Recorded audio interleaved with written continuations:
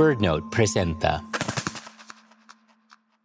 Esta es la versión de este episodio en español. If you'd like to listen in English, search for Threatened in your podcast app or find a link in the show notes.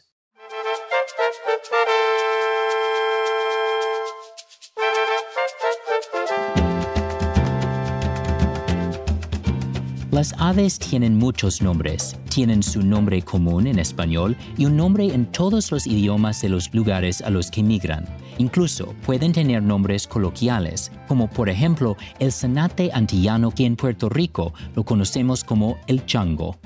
Y luego tienen su nombre en latín. Ese es el que usan los científicos, su nombre taxonómico.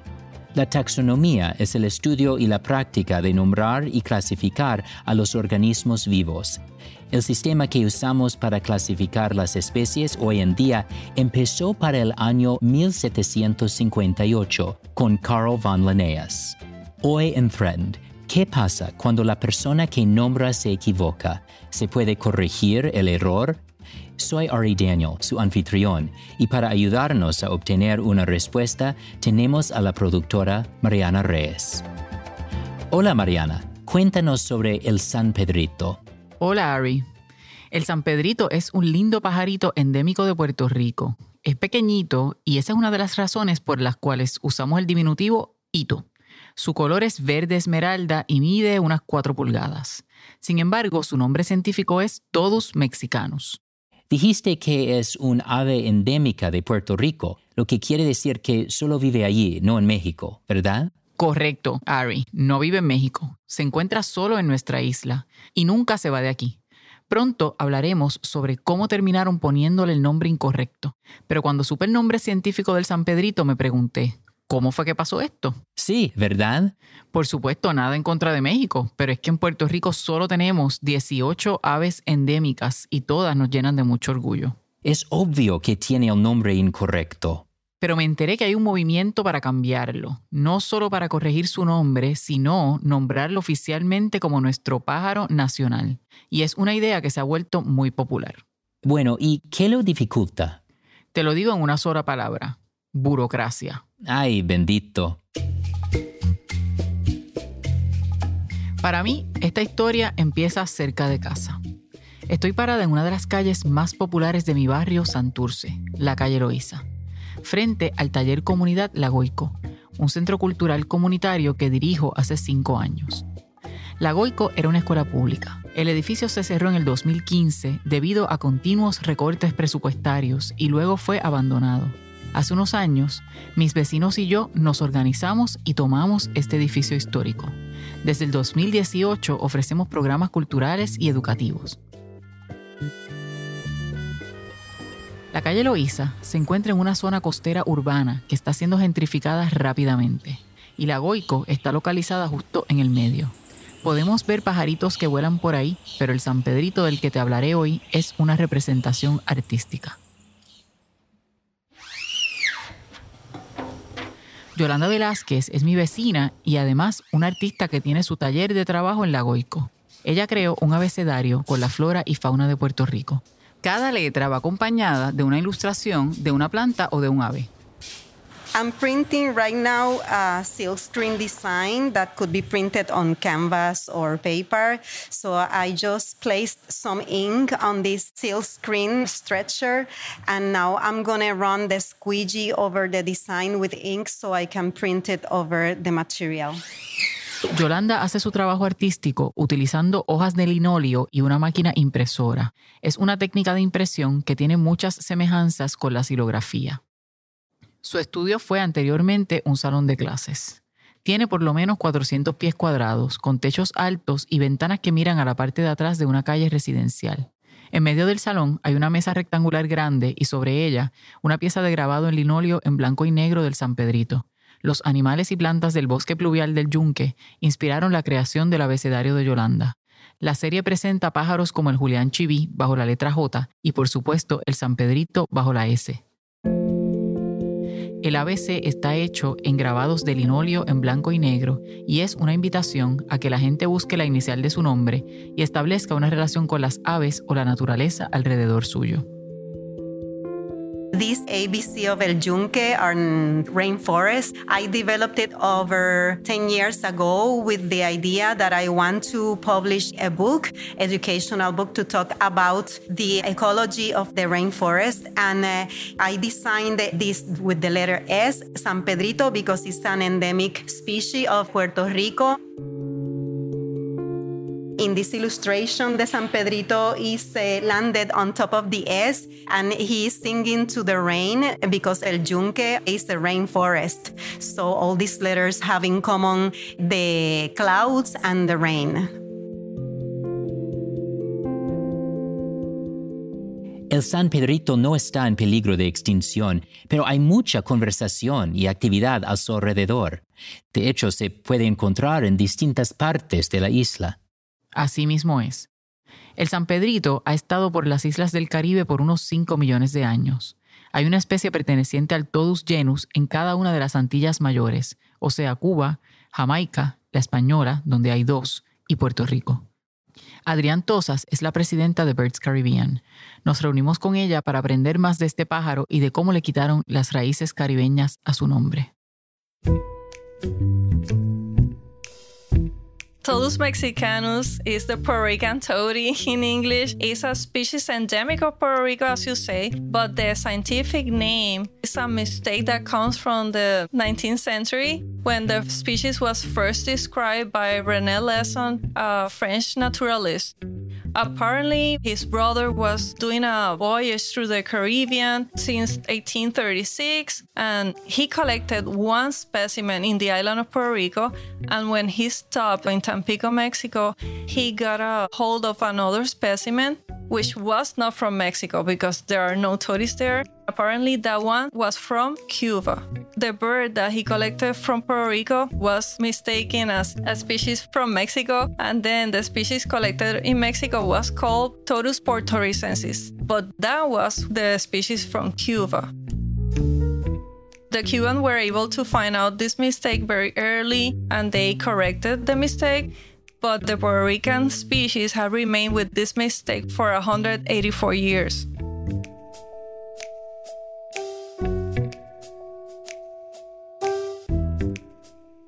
Ok, déjame recapitular.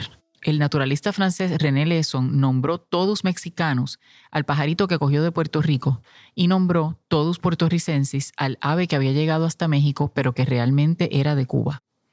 Hay personas que han intentado corregir este error, sobre todo las pertenecientes a la comunidad de observadores de aves de Puerto Rico. We have in Puerto Rico José González and Felisa Collazo. They have been looking in the literature and they found exactly where this mistake happened. Hay una pareja que se destaca por sus esfuerzos precisamente por corregir este error. José González Díaz y Felisa Collazo Torres han compartido sus investigaciones en libros autopublicados sobre el tema y han encontrado el momento exacto en el que ocurrió el error del que estamos hablando. Fui a conocer a José, mejor conocido como Pepe, para que habláramos de su lucha por cambiarle el nombre a esta ave. Llegué guiando al municipio de Utuado y me encontré con Pepe en el área de Río Abajo. Pepe, nice to see you again. It is always awesome to come back to Río Abajo. It is like a different planet being here with the peace and quiet. Yes, this area is not only beautiful, but it's an enigmatic place to be in because here is the parrots and we have the San Pedrito, the Todus portoricensis, borinquensis, or mexicanus, as you want to use the epithet. Estoy hablando con Pepe, que casi siempre trabaja con su esposa Fela. Tienen amplio conocimiento sobre aves y autopublicaron un libro sobre 5 especies del Todus genus, endémicas del Caribe. Le pregunté a Pepe por qué el San Pedrito es llamado Todus mexicanus, si tal y como hemos aprendido es endémico de Puerto Rico. That is the first question we have to resolve. We start with that question in our mind, and we didn't accept the idea of that epithet for our endemic bird, San Pedrito. So we keep doing for 17 years search and research.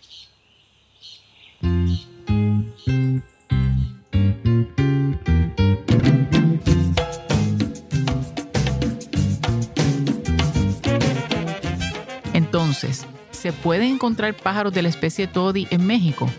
No, that was really an error in the description. Un error que Pepe y Fela han intentado corregir junto con otras personas por más de una década.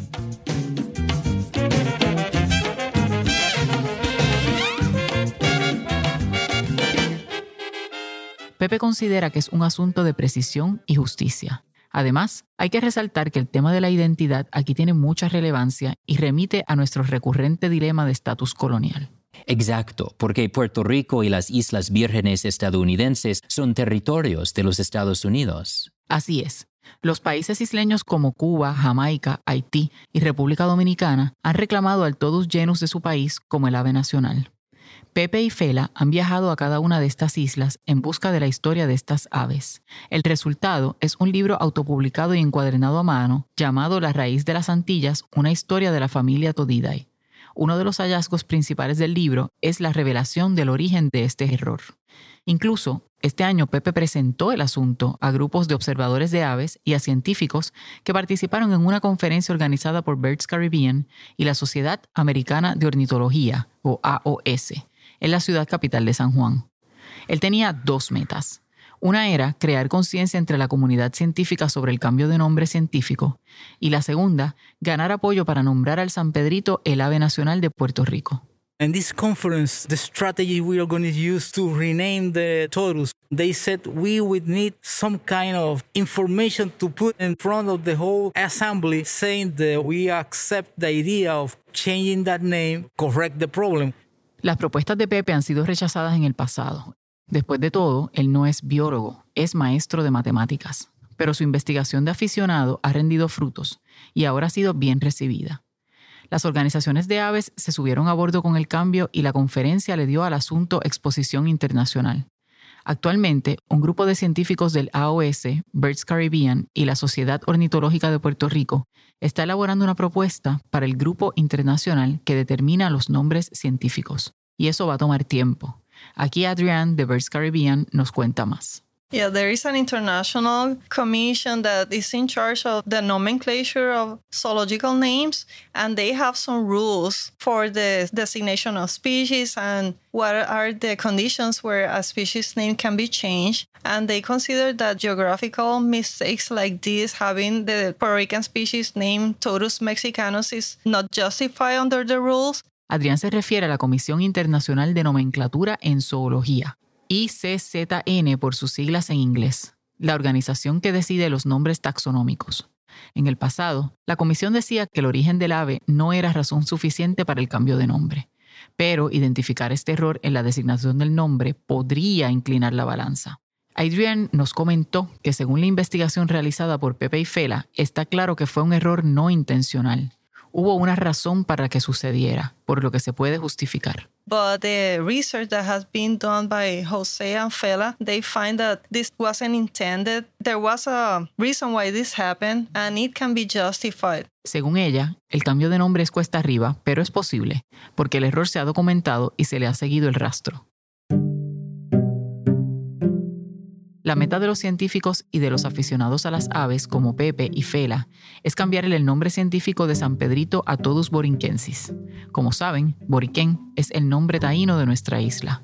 La otra meta es hacerlo el ave nacional de Puerto Rico. Con ese fin, le presentaron una propuesta al actual gobernador de Puerto Rico, Pedro Pierluisi, para hacer al San Pedrito nuestra ave nacional. We have some people who are going to be in the small committee to make the resolution to get to the assembly at the end, and that would be very good if that can happen in the way we want to. Pepe y Fela cuentan con el apoyo de la Sociedad Ornitológica de Puerto Rico y están a la espera de la firma del gobernador. ¡Wow! Solicitar un cambio de nombre y un reconocimiento como símbolo nacional es un tremendo esfuerzo. Sí, y Pepe no ha parado ahí. Él además organiza un festival en honor al San Pedrito entre los municipios de Utuado y Adjuntas. Los festivales son una práctica común en Puerto Rico. Son celebraciones grandes que se le dedican tanto a santos de la Iglesia Católica como a plantas, animales y comida. Puedes encontrar festivales dedicados al café, los gandules, las hamacas, lo que tú quieras. El San Pedrito también tiene su festival e incluye talleres de arte, charlas y música en vivo. Vino un día alguien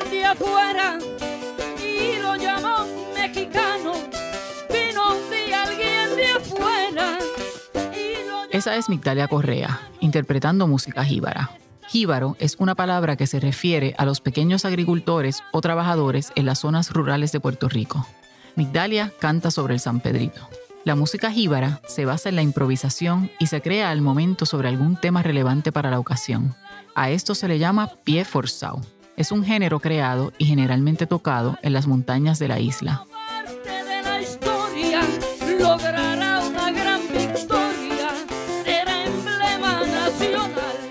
Migdalia compara el San Pedrito con el coquí y la bandera puertorriqueña.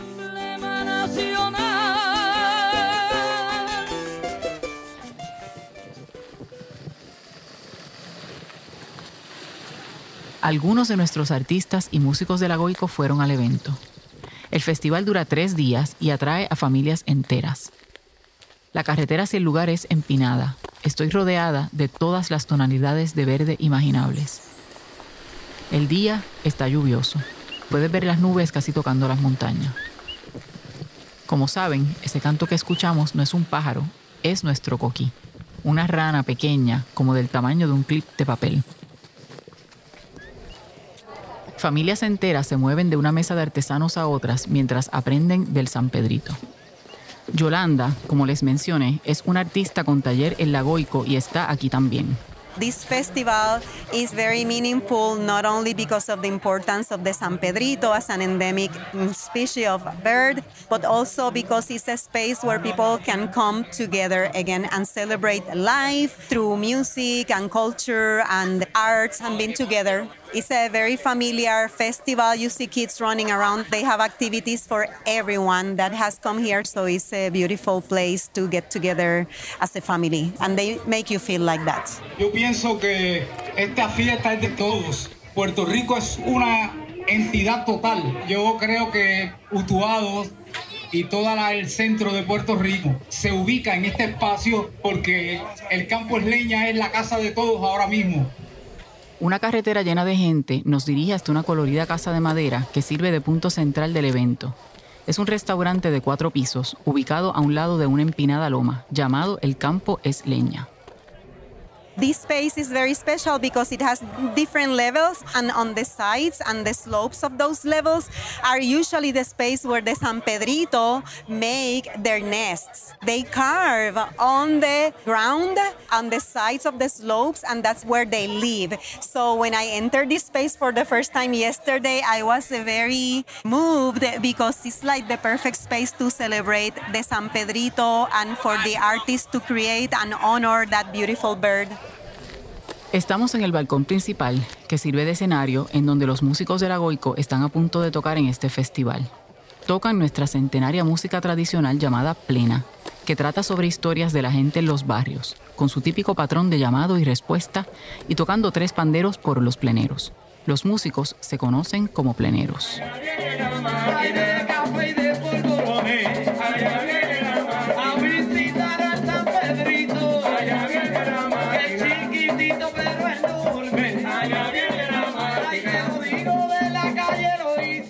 Escucharon a Emanuel Santana, un plenero de San Juan que es parte de la Goico y que viajó al centro de la isla para participar en el festival. No conoce mucho de pájaros, pero se siente muy orgulloso de participar en este evento. Esto está precioso, yo no había tenido la oportunidad ni el privilegio, no habíamos tenido de llegar hasta acá y de verdad que nos sentimos súper honrados. Sabemos que la causa es hacer que se conozca, se sepa y se lleve esa lucha de que San Pedrito es una ave endémica de Puerto Rico. Después de hablarnos, siguió cantando.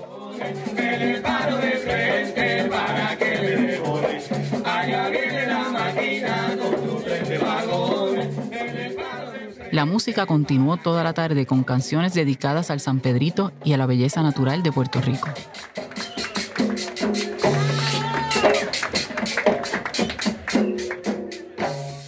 Parece que los aficionados a las aves, como Pepe, agradecerían que los científicos y políticos se unieran a los esfuerzos del festival e identificaran y celebraran al San Pedrito como lo hace la gente local.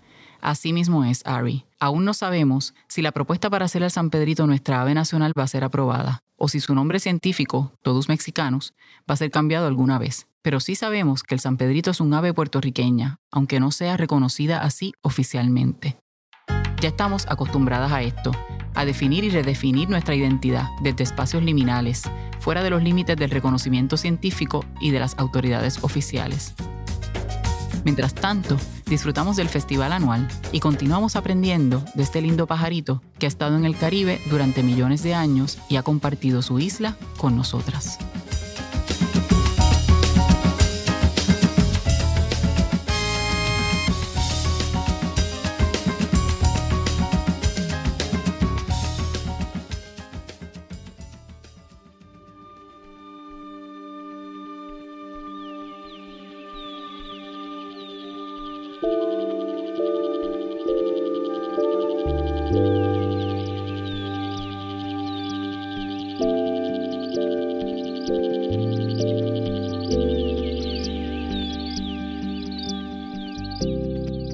Usualmente en este programa, cuando hablamos de las alteraciones que hacen los humanos al ecosistema, ello representa un problema enorme para las aves.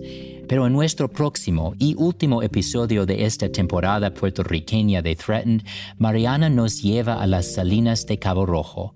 Estas salinas fueron hechas por los taínos, la población indígena allí, cientos de años atrás, mucho antes que llegaron los españoles a extraer la sal del mar. Pero aún sigue activa y con el tiempo las aves han llegado a depender de ellas. They come here from Canada and they eat at their leisure. This is a protected forest and they know it, so nobody will bother them. So they're very quiet and they eat very good, and then they fly to Argentina. Cuando la actividad humana crea un refugio para las aves, ¿es nuestra responsabilidad mantenerlo? Hablaremos sobre esto la próxima semana en Threatened. Este episodio fue producido por Mariana Reyes Anglero, Joanne Gil Rivera y por mí, Ari Daniel. Fue editado por Laura Marina Borja. Fue diseñado y mezclado por Leah Shaw Dameron. La verificación de datos fue hecha por Connor Guerin. Nuestro tema principal y la música original fue compuesta por Ian Cass, con música adicional de Viento de Agua y Blue Dot Sessions.